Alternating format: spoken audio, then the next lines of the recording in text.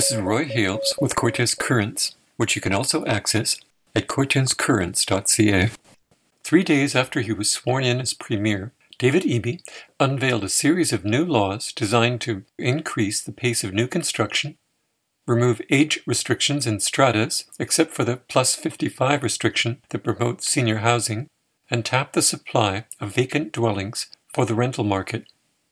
The BC government press release did not mention vacant houses, such as the 253 empty homes on Cortes Island that were reported in the 2016 census. Their press release states, quote, "Data from the speculation and vacancy tax shows that in areas in BC covered by the tax, there were nearly 2,900 vacant units in strata buildings with rental restrictions in 2021. The last year the exemption was available before it was phased out. If passed, age and rental restrictions would be lifted immediately and these empty units will be available to renters." Unquote. One of the items of correspondence going before the Strathcona Regional District Board this afternoon is the Union of BC Municipalities' response. While the Union of BC Municipalities shares the provincial government's desire to address the housing crisis, they expressed a number of concerns. Quote, "How will housing targets be defined? How will the targets reflect the long, often multi-year, time frame for delivery of housing following government approvals? Will the minister hold a local government to a target if applications are refused because developers are not prepared to provide the amenities or services necessary for the development?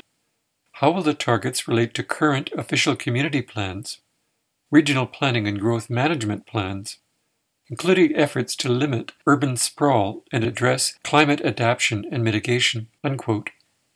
The Union of BC Municipalities pointed out, quote, "This marks a significant shift away from the form of local democracy envisioned in the Community Charter, in which municipal councils are seen as democratically elected, autonomous, responsible, and accountable, established and continued by the will of the residents in their communities." The previous SRD board expressed concerns about the provincial government's failure to consult with them before making decisions about forestry policies or in treaty negotiations, such as that with the Klahoose First Nation.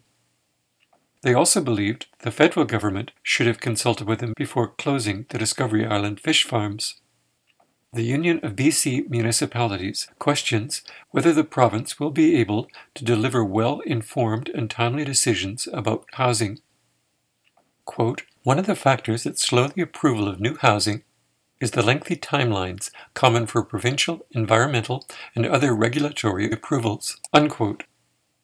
Two examples of what increased provincial control could mean come from the Rainbow Ridge project on Cortes Island, which has been waiting for the Ministry of Transportation to approve its subdivision plan for over a year and is yet to receive a response on the water license they applied for 18 months ago.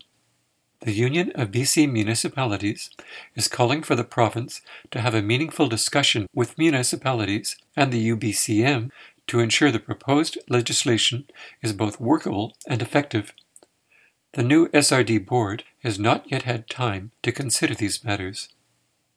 In the BC government press release, it states that the first piece of Premier Eby's legislation, quote, "the Housing Supply Act, is scheduled to be brought into force in mid-2023.